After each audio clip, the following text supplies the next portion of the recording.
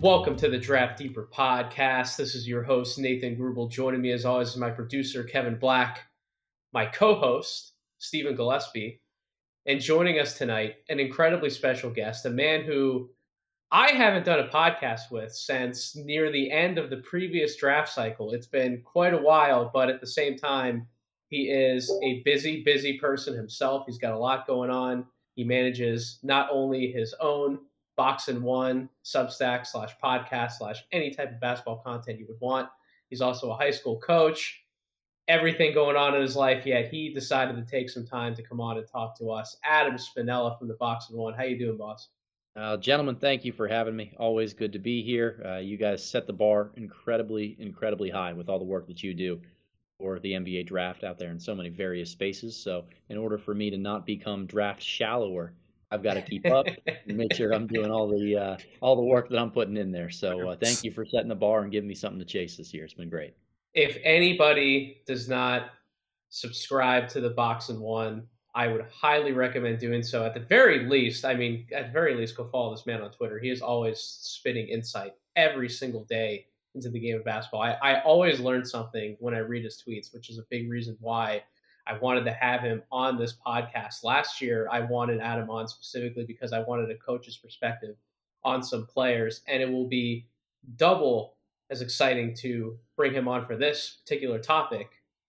A big thing Steven and I want to do during the remainder of this draft cycle, all the way up to the draft, is to have guests on and talk about some of their guys. Now, when I use the phrase their guys, it's not like Adam is a personal cheerleader for any of these prospects necessarily, but talk about guys from their perspective who they feel are being undervalued, who are being slept on, and kind of bring some light into why they have legitimate cases as draftable prospects for some of the players that we can talk about over the course of this series, but even some guys who are primarily looked at as first rounders, why they should maybe be a little higher than the mid to late first round, why some should be considered lottery or top 10 or potentially even higher, depending on the prospect that we'll be talking about with certain guests from week to week. So I asked Adam to come up with a list of players who he thought definitely fit that criteria, and we definitely agreed on the first player we're going to talk about tonight because Jaden Hardy has been run through the ringer a little bit in certain draft circles, especially on social media. I mean, some of the numbers by percentage aren't great. I do have some of the updated season numbers. The G League Ignite team just finished their season, so we have a full picture to take a look at. He played 24 games, 19.1 points per game, 4.3 rebounds, 3.6 assists, 38% from the field, 31% from three-point range, 80% from the line. You love to see that free throw number. But the field goal percentage and the three-point percentage, those numbers aren't going to knock your socks off, right? And that could very well be a similar story to a number of players that we're actually going to talk about tonight, but it's about balancing the numbers versus the eye test. And Jaden Hardy, coach, I went back. I've gotten a good picture from Jaden Hardy at the start of the season. I made sure to watch some games from the middle of the season, and then I actually just got caught up today with the G League Ignite's last three games against the Kings and then two against the Warriors. He is a different player than what he was at the start of the year. And again, you've done a great job. This is why I say to follow this man on Twitter. He put up an incredible poll the other week that even messaged me. He's like, who do you think some of these players are in the poll? And I'll let him talk about the poll specifically. But when you go from shooting even lower than those whole season percentages that we started off with, all the way up to some of the numbers that he's at now, it's the transformation that not only takes place in the box score, but also in the eye test. He's a much more confident player. He's been involved a lot more off the ball in certain actions. He's very comfortable working off handoffs, off screens. He's much more balanced when he's going up for those shots. And then we know every now and then he'll hit you with one of those crazy step backs that just makes your jaw drop. And I think he had a few of those, particularly in the few games that I watched today. He's coming away as a playmaker. Coach, what are some of the things that you've seen from his development over the course of the year, and why do you think that he's been so undervalued during this process? Yeah, so for my standpoint with Hardy, it really comes back to where I had him valued coming into this entire draft class. Back in August, when I first set the board, take a few weeks to breathe after the last draft class wraps up, and then start turning our attention to the next one. He stood out as the top guy for me based on his high school tape, based on everything coming into the season. And part of that is because he has the most tantalizing skill in all of basketball, which is the ability to create his own shot one-on-one against any type of defender and defense. He can hit step backs. He can drill from far beyond the three-point line. He's comfortable in the pull-up game, and he's kind of slippery enough to get to the rim. Not necessarily explosive, not bouncy, not the fastest guy, but a decent change of pace, slippery through traffic, has a decent enough handle. In all areas that he can get better, I think we've seen a lot of proof over the past. Guys do develop in those areas when they get to the NBA, whether it's because they just grow stronger naturally or they work on that particular part of their game. He had a horrible start to the season. Wise, shooting the ball, like all of it looked pretty bad. And the Ignite in that earlier part of the year, I think struggled to figure out who they were going to play through. It felt a lot like a your turn, my turn type of system where Dyson Daniels is coming in and he's not a great shooter. And Jaden Hardy's coming in, he's not knocking down shots. And Marjon Beauchamp is not knocking down shots from three. And Michael Foster just wants to eat. So it was hard to get all of that balanced. I think as the season went along, the Ignite found ways to generate more spacing around Hardy in the pick and roll. And that opened up his ability to be patient because, quite frankly, you can't be patient when you don't have space. We saw his playmaking develop as a result of that. He got more confident and better at finishing and getting to the rim. And yeah, the shot ended up falling as things went down. So I've always been high on Hardy. I still have him as a top 6 guy on my board. I'm not discouraged by the early season troubles, because these gotten reasons you have a high draft pick is to find somebody who can help your franchise on the offensive end in ways that Hardy can. I don't want to preview too much down the road, but I'm working on a big treatise right now is what I'm calling it. my modus operandi for scouting. And the central theme of that is that it's all about space. The ability to create space for yourself or your teammates, and to score when space is limited, and particularly in late clock situations against elite defenders. Hardy has that ability to create space for himself. He's shown that he's gotten better at creating it for others, and he can knock down shots when he doesn't have a lot of space. Those guys are rare, they're coveted, and I think that they're worth top half of the lottery draft consideration. Before Steven asks a few questions, he does have a few questions prepared on each player tonight to add to the discourse. I absolutely love it. My one question for you, Coach, it's a very simple one. And I've asked this to a few people, and they all kind of agree with me, and I wanted your take on it. Is Hardy's draft stock simply a product of makes and misses? Like, if a lot of these shots that Hardy had don't just swirl and go in and out, and they end up falling, and just his numbers look better, right? And everything else on the tape pretty much still stands. Do you really think his draft stock would have taken this big of a hit by public consensus? Because I don't believe so. I really think that that's honestly what it comes down to for a lot of people, which is it's a very shallow level of evaluation. But at the same time, I just don't think people would be having the same conversations. Yeah, we agree on that. It's shallow, but it's not, right? Like at the end of the day, it's a results driven business. Sure. You got to be able to make shots. That doesn't mean that over a 25, 26 game sample size, what we've seen out of him is indicative of how he's going to shoot at the next level. The best comparison for what I've seen in my time as a draft scout is Anthony Edwards in that regard. Like, he did not shoot the ball really efficiently from three. He took a high volume. And because of that, he's confident in his shot. You know that you're going to be able to judge the mechanics enough by seeing that many attempts. And then you can feel comfortable about projecting it to the next level. Like, he's, I think right now, either tops or second on the Timberwolves in catch and shoot 3-point percentage this year. Like, guys who have that ability figure it out consistently. And Hardy has the ability. He's going to figure it out consistently. Steven, right, the floor is yours, brother. Yeah, for sure. Coach, longtime listener, first-time caller. Just got a couple questions here for you. I'm glad that you touched on the spacing and how that improved. With the jump in talent that Hardy went through, right? coming straight from high school, going against grown men who have to feed families, things like that. Do you think that it's kind of it's a different evaluation, right, than comparing collegiate prospects and international prospects to still a fairly new venture for players to come in and commit to the G League, especially with the success and how we're seeing some of these other guys from the last group come in and find some success in the NBA now. How do you think that we need to temper our evaluation process when we see guys as they initially make that first G League appearance and then grow into what we're seeing with Hardy now, right? Like he's getting more comfortable and his efficiency has grown throughout the season. How do you think that we need to, as evaluators, um, truly look at that? Well, development is never linear, right? There are ledges and there are things that people jump up into, and that's not just basketball. That's anything in life. I call those light bulb moments, right? I also teach U.S. history. Some guys get it right away. Others, it takes like a week, 2 weeks into doing the content, and they have that light bulb moment and they figure it out. Hardy might have been a little bit slower to get there to start the season, but he has so many higher ledges to get to. And I think what we discount is we take a look at where he started and think that, okay, he's gotten better. How much left is there really to get to? How many other ledges is he going to be able to climb up? He's got a lot of room ahead of him. And the best case that's in his favor right now is seeing how Jalen Green has made another jump here in his rookie season, right?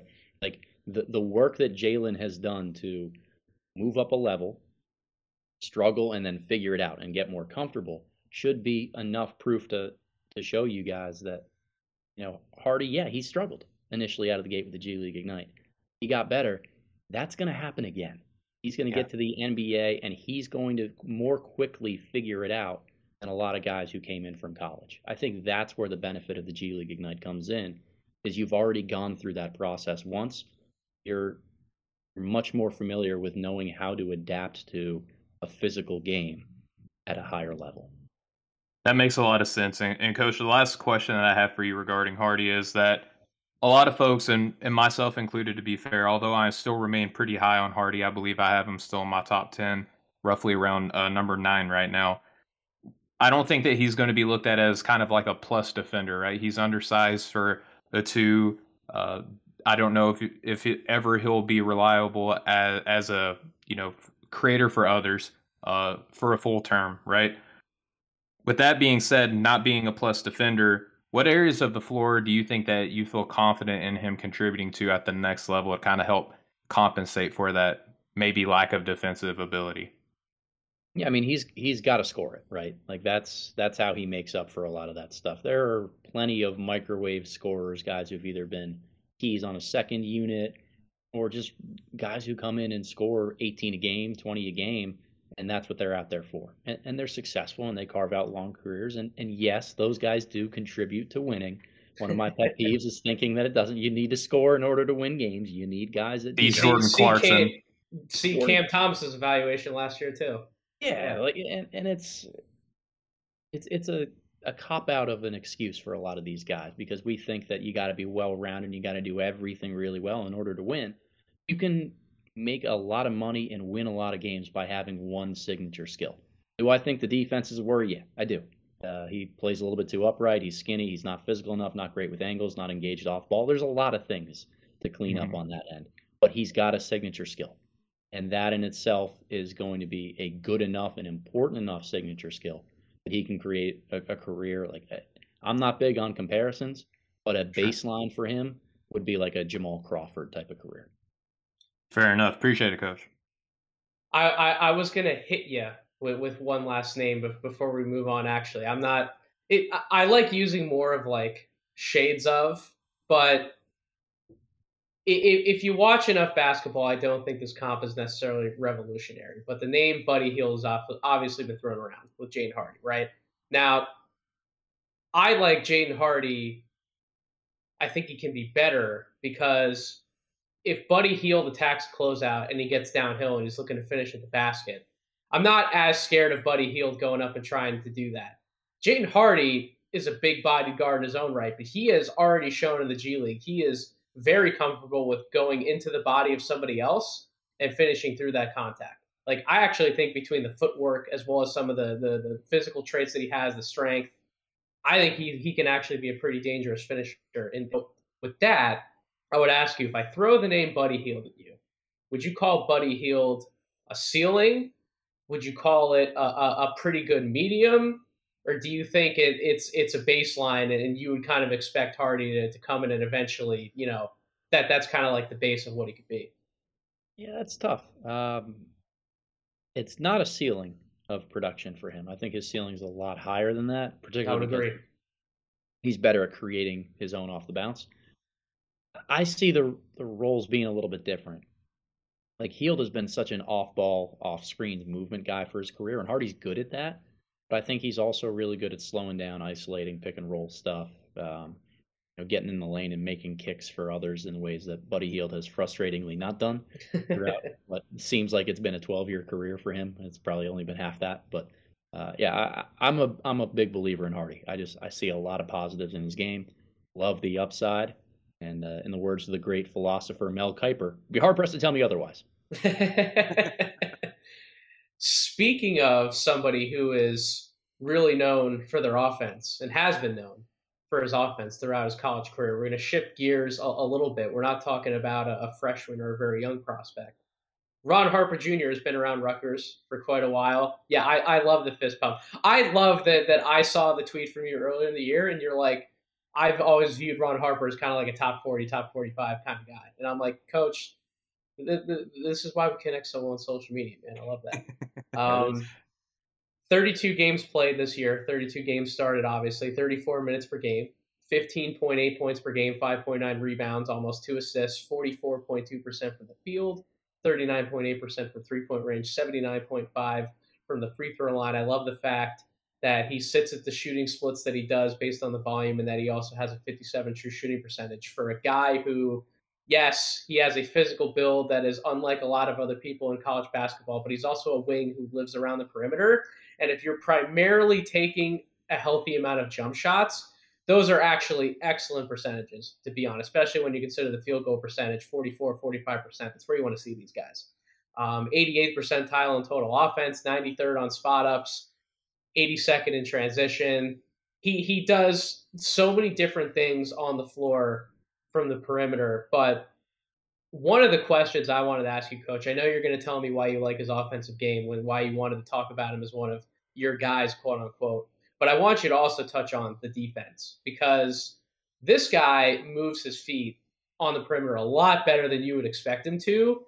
I think he could actually be not like a great defender, but I think he could actually be more than serviceable, which is probably the pitch that you would probably give on Harper, would be that he could be like a serviceable defender in the NBA. I actually think he can be a bit better than that.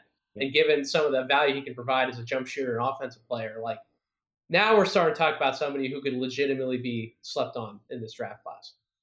Yeah, no doubt. So I think of prospects in one of two categories, right? You're either a building block for a franchise, a guy that's always going to be on the floor in crunch time minutes, or you are a role player. You're somebody who comes in and expertly fills in the gaps around the pillars of somebody's franchise. We are gonna, for the rest of this podcast, I'm sure going to talk about guys that are more on the filler, right? Like those star guys, they tend to pop out at you pretty easily. Hardy was a divisive one simply because of the efficiency of his numbers.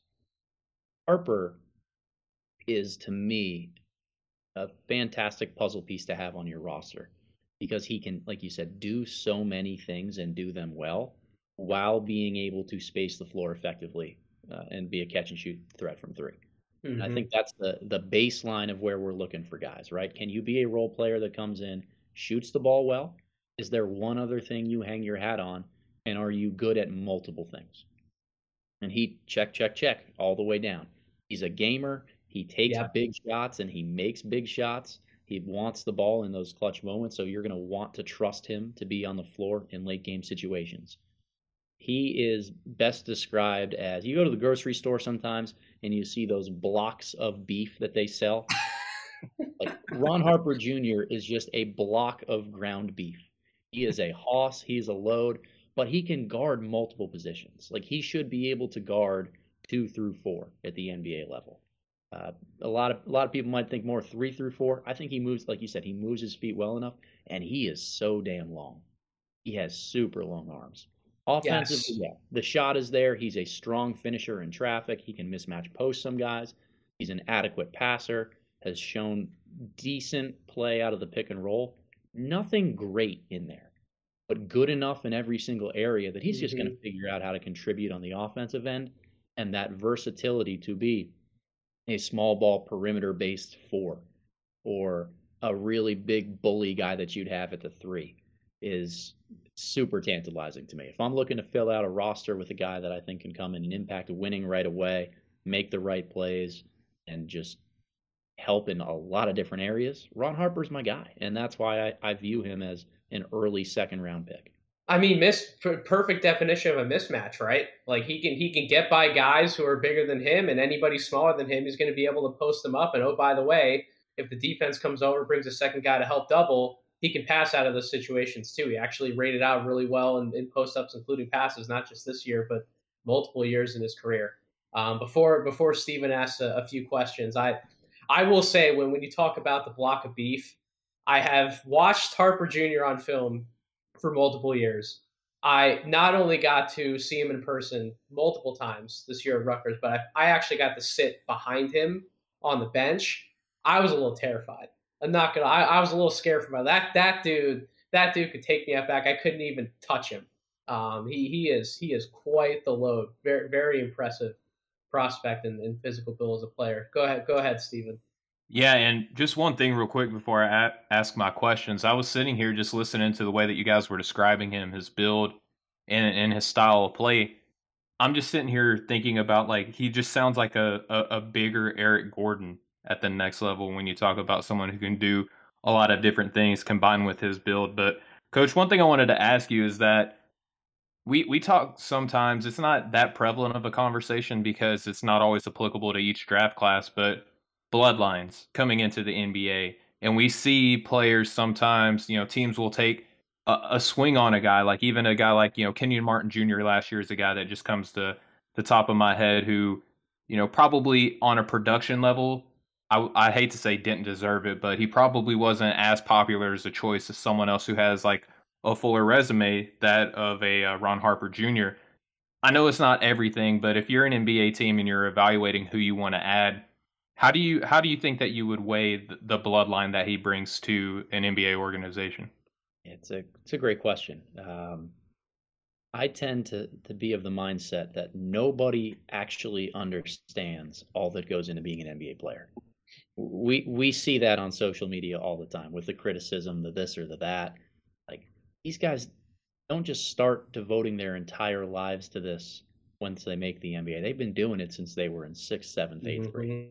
For those guys who have been doing it that long, they think the NBA is going to be much of the same, and it is not. It is complete takeover of your life.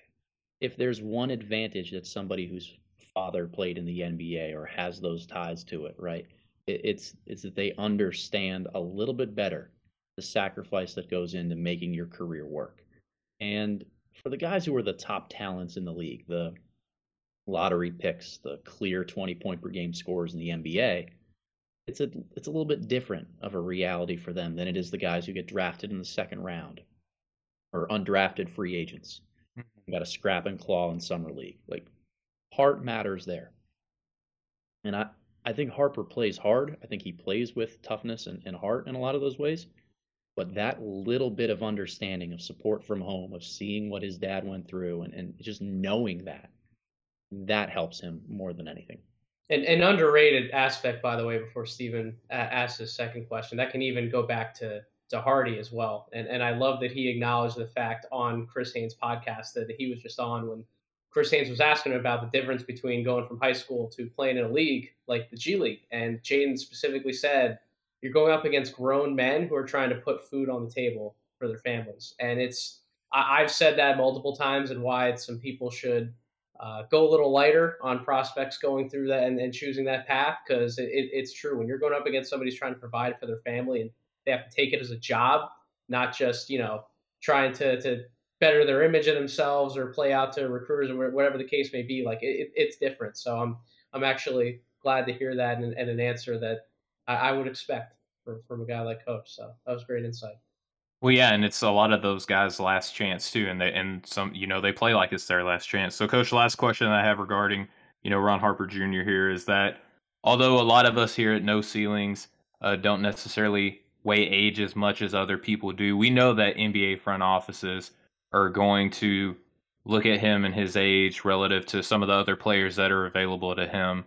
We talked about the offense, we've talked about the defense and the bloodline. Do you think that he's probably going to unnecessarily be knocked for his age coming into this class? I do. And it's a trend that we've seen, particularly in the earlier parts of the second round. I've talked to a bunch of people about it. CJ Marchesani, good friend and great scout. Yeah, does great work. Yeah, I had him on a podcast, the Boxing One pod, maybe a week or two ago. And he basically said everything after 45 is such a crapshoot. Age, skill, it's just about fit. Sometimes you're doing an agent a favor. It doesn't really matter. But in a year like this, there is going to be a lot of uncertainty about picks 25 through 40. Oh, yeah. And look, that's due to the inconsistent play of a lot of guys. It's going to be how many one and done candidates keep their name in the draft as opposed to withdrawing late. I don't really know how it's going to play out. Does Harper have a chance to jump into that top 40? Yeah, I think he does. I think he's the type of guy that's going to show really well in a workout setting. But if there are enough younger guys that just hang around and say, this is my year, I know I could go back and get better, but I probably need to leave right now, older guys get pushed down the board. It's just what happens. And I think this year is going to be a prime example of that. Fair enough.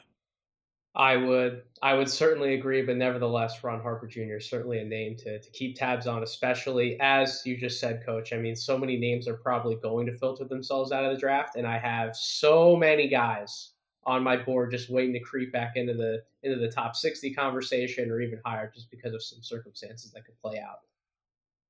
Speaking of guys who likely have stock in the second round, would be the last 2 point guards that we're going to talk about. We're going to start with Mike Miles out of TCU. Probably, well actually, I lied. They're both relevant. Mike Miles and TCU just lost in the round of 32.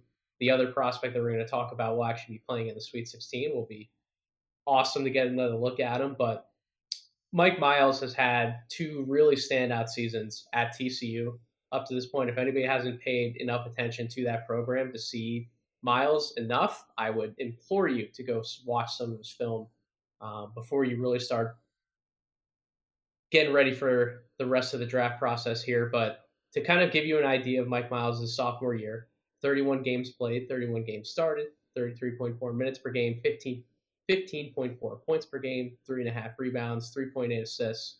Here, Coach is ready for this one. He's ready to hear some of these shooting percentages and exactly what we're going to talk about. He's ready.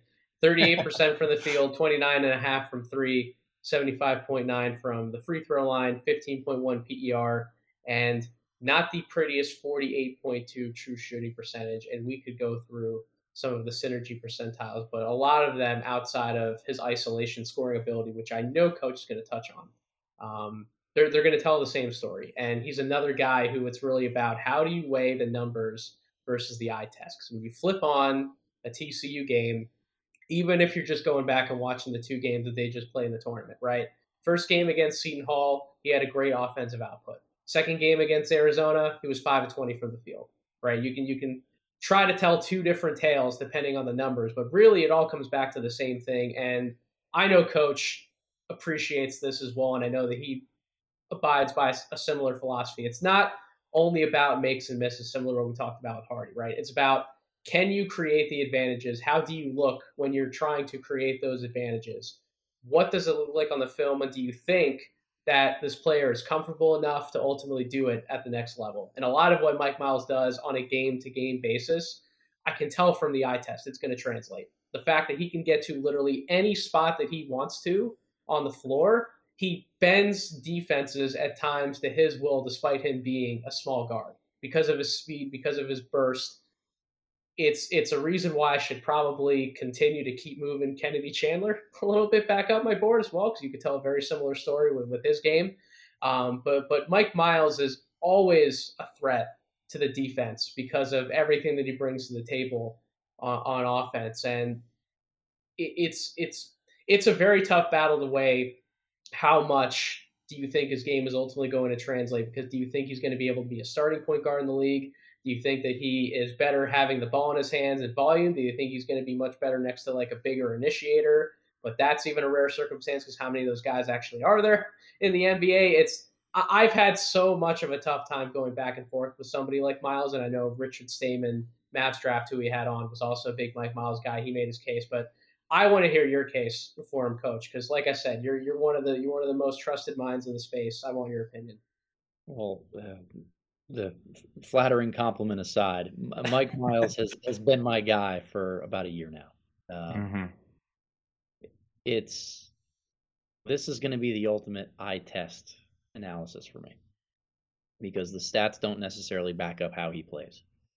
And I have kept telling myself that the reason for that, because he's asked to do so much at TCU.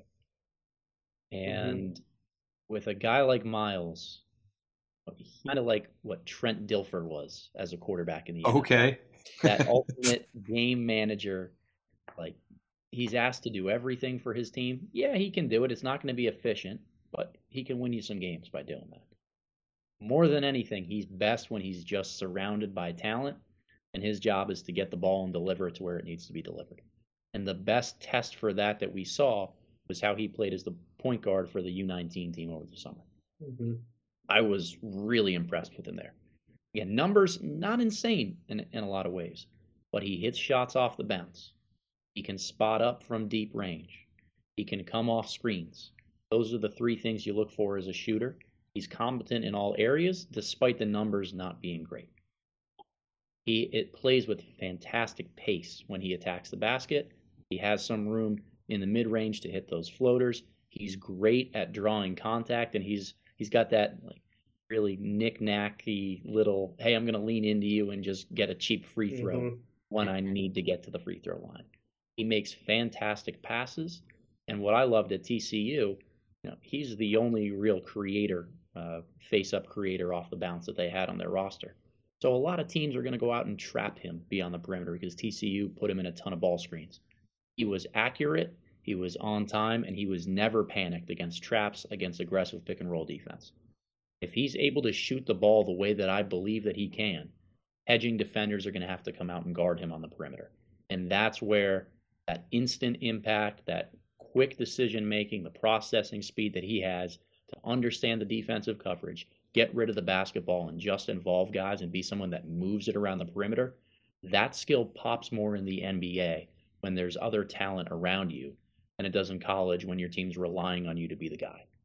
And I keep saying the reason his numbers are inefficient or not quite where you would think they should be for a top 40 draft prospect is because he's not surrounded by those types of guys at TCU. We've seen good individual performances from guys. He has enough shooting around him to make some kickouts, but no other playmakers, and it is a very pick-and-roll centric attack around him. He needs to have that burden alleviated a little bit. I think, Nathan, you're spot on. Put him with a wing creator.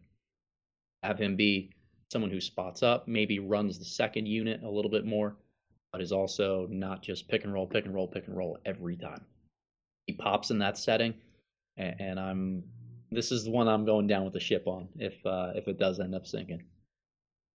I am not a shot doctor, and maybe I'm putting you a little bit on the spot with this question before I know Steven has a few questions, but what do you think is the biggest thing behind Mike Miles being so much better of an off the dribble shooter versus a catch and shoot? Because when he tries to, shoot from the corners off the catch, I don't know if it's that he's not shot ready. I don't hate his shot preparation, but it always seems like it's either going a little bit over the top or it's to the right, or it just always seems like his shot off the catch is more off. Have you noticed anything specific? Do you have any reason for it? Yeah, I haven't yet. Now, I have not gone back and sat down and watched every single rep on Synergy and looked for those, trends and patterns that I typically do when I'm finally ready to go through a scouting report. But I've also seen him make a lot of really pretty ones from deep Yes. range with hands in his Yes. face, and on those makes, his form is consistent. Hmm. What I look at when evaluating shooting form isn't just is he consistent on every single attempt that he has. Is he consistent on his makes? Because if he's at least that, you can work on that natural base of saying we need to get rid of all the other stuff, but you already know how to do it the right way. Hmm. And that is so much easier than having to rebuild somebody's shot top to bottom, right? Like I'm thinking about a guy like Bryce McGowan's, who similarly is below 30% from three. Oh no! Don't trash my boy. Don't do it. I didn't Adam. pay him to Don't do say it, Nathan. I didn't pay him to say it. Don't do it. I like him, but the shot is all over the place. And as I'm sitting here tonight, I'm finishing up the scouting report on him. His step back is very inconsistent. His footwork is not the same every single time. He doesn't get enough lift on his shot. Sometimes it's in front of his face, sometimes it's low, sometimes it's a little bit off to the left side. He is horrible going to his left off the dribble. That is a trend with Bryce McGowan's, right? When you watch all of the reps, you try to see, is it something consistent to fix? Is there something consistent across all of his makes and then his misses are different? Or is it just crazy mixed in there? Miles is consistent on his makes, and that is a much better starting point for me than somebody who's really just got a lot of different form issues that you got to try to filter through. Excellent answer. We hear that size is discussed a lot whenever we see how players like an aforementioned Kennedy Chandler, and obviously we're talking about Mike Miles. He has a lot of great skills at the college level, and we know that he can penetrate. We know that he can pass, especially when there's pressure, in front of him. We trust him in pick and roll, even though that his numbers aren't the best. We know that he projects that he should be able to play well off of another playmaker and be a fine shooter. With the size, though, translating to the next level, are there any areas of his game that you think are going to kind of fall to the wayside a little bit? Like some of the things that he's able to get away with now that he's going to have to say, you know what, I need to kind of abandon ship on this and maybe kind of polish up another set of skills? I think this is a stock answer for anybody who's a 6'1" lead guard, but it's leaning away from physical layup attempts and going more towards floaters and runners and living in that 6 to 8 foot range. Another thing that's just big on guys around his size is the defensive end, right? You think that in the postseason, those are guys that get mismatch hunted. They struggle in switching schemes or in teams that force switches on them because they're going to have to fight in the post. Miles is built like a fullback in the sense that he's really strong, where I have less of a worry about him than other guys his size. He's also really, really quick. And he uses that quickness not just to beat guys to spots, but to get there and kind of puff his chest out a little bit. And because he has that strong chest, bigger drivers that are going to try to face up, go at him, he can stonewall a little bit. I don't worry as much about him defensively as other smaller guards just because he has the great combination of strength and quickness. I think offensively, he's got to be more consistent from three, and he's got to really shy away from trying to draw contact on every single drive because he can get a little bit trigger happy on diving into people's chests and trying to get to the free throw line.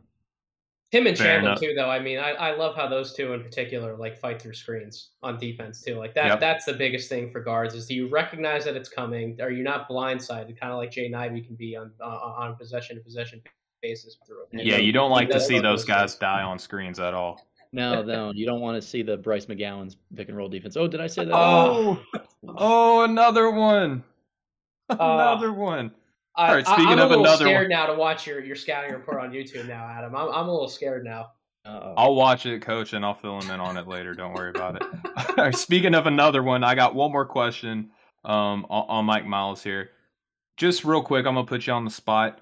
When you watch him play, do you look at him and say, I could see him playing really well on X team, like at the next level? Is there a scheme or a system that you think is kind of tailor-made to his ability?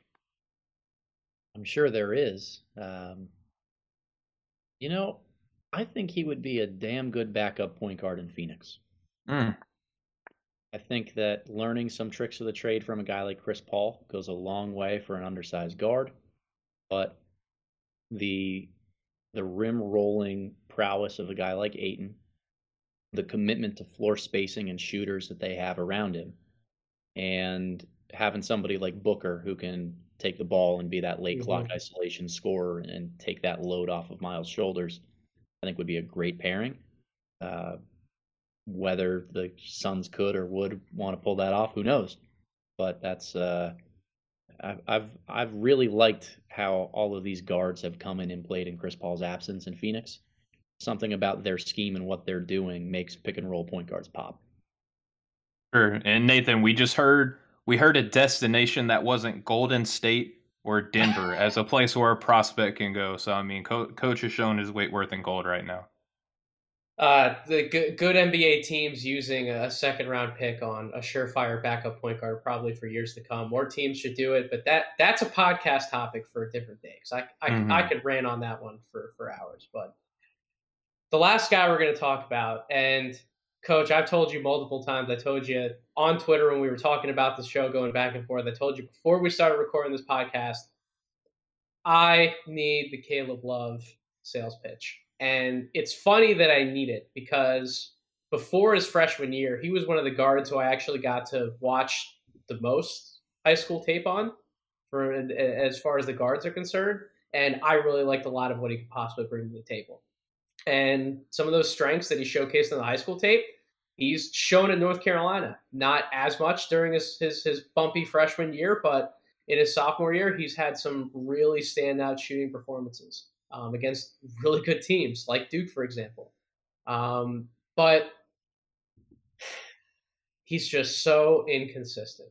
And I can't quite put my finger on why he's so inconsistent, because he will go do the exact same things in one game and he'll drop like 25 plus points and he'll look incredible doing so, pulling up from parking lot range, spotting up out of the corners, cutting to the basket, and then defensively he'll hold his own. But then like 2 games later, he'll just like absolutely disappear. And it will have to be the RJ Davis show, similar to exactly how it was against Baylor in the round of 32. And it's not just because that's a recent tournament game that we all watched.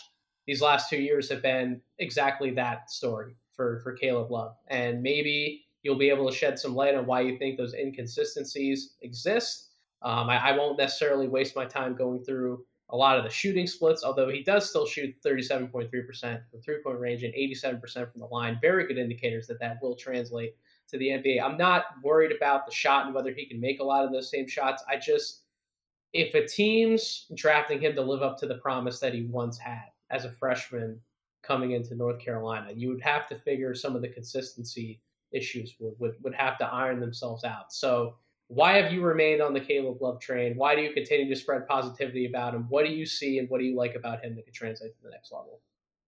I'm going to speak to the inconsistency because I think that's the biggest part of this. I know you guys say no ceilings, but I'll give you a floor and a ceiling. So, okay. A little bit right now. So his floor ends up being the frustrating Carson Edwards for the Boston Celtics type of guy. You draft as a shooter and you bring off the bench where he doesn't have the same comfort level. He hasn't warmed up. He doesn't get his reps right out of the gate. And he just never gets hot because Carson Edwards, for as good as he was in college at shooting the ball, he definitely needed to play his way into that momentum and those heat up situations. He did not have the luxury in the NBA, and that's why he's, shipped off from the Boston Celtics before his rookie contract expires. Caleb Love needs that rhythm. You can tell in the first 2 or 3 minutes of a game whether he's going to be on or he's going to be off. But one of the reasons I'm not as worried and why I see his ceiling being maybe even closer to, and this might be a stretch a little bit, a Seth Curry. Boom. Oh my God. Boom. Oh my God. I have that. I was going to ask you a question about, do you think that his play style in the NBA is going to be similar to that of a Seth Curry? That's something that I don't think is out of the question either. Yeah, that's a ceiling. But here's why I am okay coming down somewhere in between and seeing that as worthy of a second round pick. Yes, he's inconsistent and he's had some really bad games. Carolina is 26-9 right now.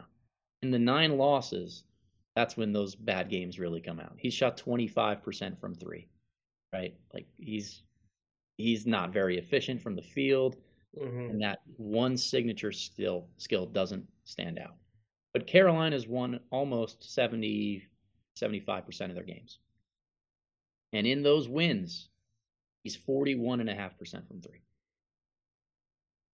So if you're talking about a guy who 75% of the time is going to end up being a 40% three-point shooter, hell yeah, I'm taking a risk on that guy. You know, that's definitely draftable territory. And because he's good in spot-up situations, he's really good off the bounce. I think he's got a little bit of upside to be a movement shooter, something he's not used at a ton at UNC. Why not? Yeah, he's got struggles taking care of the basketball. He's not a very good finisher. He should be a better defender than he is. But man, am I tantalized by the shooting. And I'm willing to gamble on seeing if he turns into this guy at least 75% of the time in the NBA. Do you think the touch is there for him to get better on the runner? Because when we talk about like a Seth Curry type of ceiling, like Seth Curry has that in his bag all day long, right? Like he's not exclusively the shooter, but you look at, I mean, I'm glad you mentioned the finishing, 16th around the basket in the half court, 18th on runners. It's not there. And that's the biggest thing to me that I think he's missing. I don't even necessarily need him to get all the way to the basket, but I think if he can just get to the middle of the court and knock down a runner, I think that would much better serve his game. Yeah, he's not a 3-level scorer. He's a 1-level scorer right now. Yep. But that 1 level is probably the hardest one to gain. And that's where I tend to be a little bit more optimistic on a guy like Love. You know, I have cooled on him a little bit. Beginning of the season, he started in the late 20s for me. You know, okay, this is the reclamation project. He had a horrible freshman season, but it looked like it was going to go that way, though. It really did. Since he pops up and you take a look at the larger sample size, and he's still not a good enough finisher. He doesn't have that elite touch in that mid-range or extended layup area. He needs it. He absolutely does. So I think that he's closer to a first-round talent than he gets credit for. But of all 4 guys that we've talked about, he has the clearest red flags for me, and is the one guy that I can easily see myself talking myself out of on draft night and just saying, I don't know, that other guy, like if it's him or Justin Lewis from Marquette, that guy's a little bit more consistent, a little bit more of a known commodity, can do more things on the basketball court. Yeah, maybe tiebreaker goes to the more versatile 6'7" forward than the 6'4" shooter who can't score inside the paint. Do you still have Caleb Love as like a top 45 guy? Do you have him like... I think he's like 34, 35 on the board. Okay. I'll verify that right now.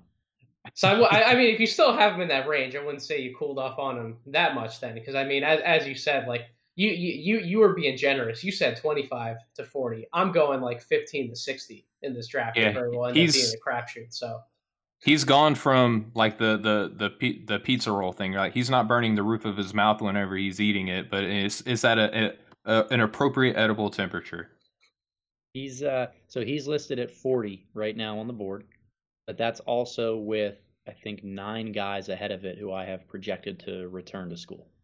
So that puts him firmly in that like 30 to 35 range. Steven, any other questions on Caleb Love to wrap it up? Well, he read my mind with the question I was going to ask him about Seth Curry. So I'm going to ask him a little bit of a philosophy question here, and I know Coach is good for it because he's a pro.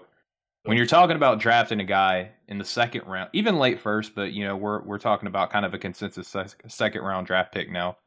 When you're drafting a guy like Caleb Love in the second round, you know that you're not drafting him and saying, all right, here's the offense. You know, you're going to have to play off with somebody. Talk to us a little bit about kind of the ancillary skills that you think Caleb Love has in his game, because I think one thing that goes unnoticed and under-discussed about him is the fact that he is a capable ball mover, right? So if you can be trusted to make shots, even to some tough contested shots to a degree, and move the ball around a little bit, do you think that that's kind of the sales pitch of landing him in the second, is that he's going to be a guy who knows how to either he knows when to make the shot or the pass coming onto your team? I love it. I'm so glad that you mentioned that, because as a high school coach, we run a drill in our practice every single day. We call it one more, where we have somebody drive baseline. We got two lines on the opposite side, one in the corner, one in the wing. And we work on throwing extra passes and really getting into the situation of catch it and immediately know that I've got to swing it to the next guy. Love is very good at that. And I think we don't value that enough from guys who are really good shooters, because they are sacrificing what is a good shot for them in order to get a great shot for a teammate who might not be as high percentage or high threat of a shooter as them. I tend to believe that you reward making the right basketball play. And do I have some issues with Caleb Love's shot selection off the bounce? You betcha. Yeah. I definitely do. But he does move the ball pretty well. I think that he is going to fit in well to a balanced offensive system. He's going to fit in well to being more of a spot-up guy. Look, I'm a Celtics fan. I'm not advocating that I would like to see Caleb Love on the Celtics, but there's no denying a St. Louis connection between he and Jason Tatum.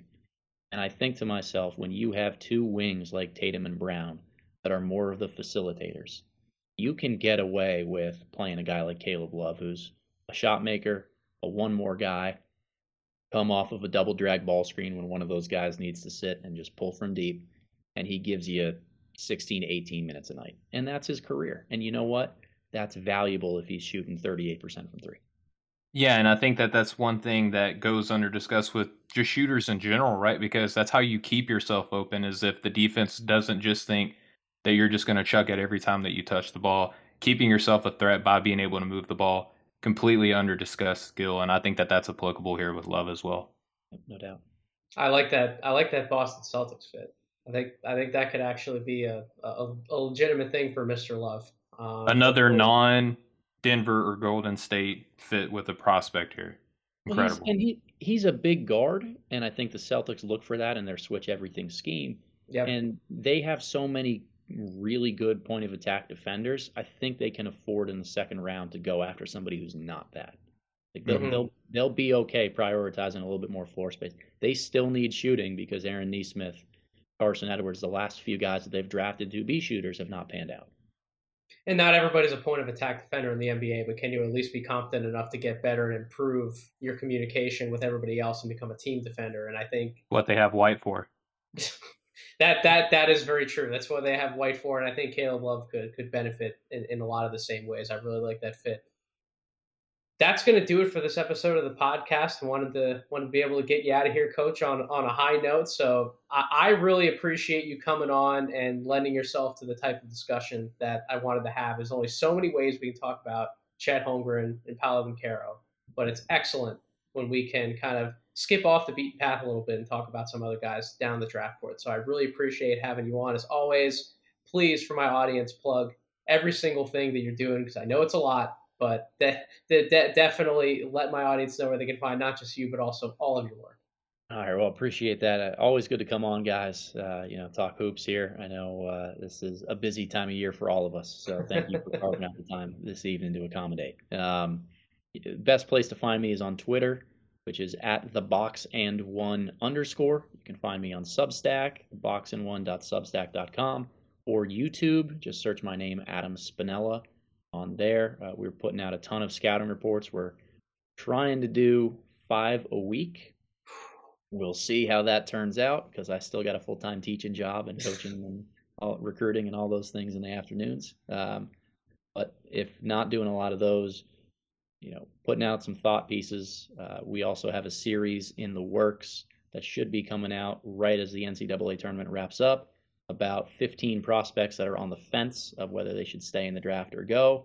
That's 80% written at this point. And then the big treatise, as I've been calling it, on kind of the draft manifesto and the thoughts of Adam Spinella. So, again, be on the lookout for some of those. But more than anything, you two and your entire team, please don't drown me out in draft coverage. You guys do so much and so much great work that it's, again, you set the bar and just keep forcing me to try to keep up. I appreciate that endorsement, Coach, and I know that Steven does. I will be on the lookout for that think piece. I'll be curious to see if your 15 guys line up with the guys that I chose for a similar piece. I titled it "Should I Stay or Should I Go?" over on No Ceiling. So definitely make sure you're keeping up with everything Coach is writing. And thank you, as always, for tuning into the Draft Deeper pod. Plug all your stuff, man. Yeah, so if you want to follow me, you can do so on Twitter at Stephen G. Hoops. Obviously, I'm a part of the No Ceilings Collective at NoCeilingsNBA.com. I'm going to continue to co-host Draft Deeper here with my buddy Nathan. And Coach, I just wanted to say I've enjoyed following you in my kind of rookie season, exclusively covering the draft. I did it alongside the NBA for a couple seasons beforehand, but it's been cool to kind of follow you and get to know you a little bit more this year. And the threads that you drop when you're not just dropping hot content is incredible. With the prospects that are entering into transfer portal, and some teams that might want to consider them. I just love the insight that you bring to the space, man. It was an honor to get to work with you a little bit today. I appreciate that. Thank you. And as always, you can follow me on Twitter at Draft Deeper. Make sure you are subscribed to the Draft Deeper podcast wherever you get your podcast, Apple Podcasts, Spotify, YouTube. And as Coach Spinella recommended, go subscribe to No Ceilings. It's free 99, baby. NoCeilingsNBA.com. We will keep plugging away as the draft cycle goes on, and we have plenty more podcasts, written content, everything you need, all mapped out for the future. So definitely stay tuned. But until then, thank you all. Have a wonderful rest of your week.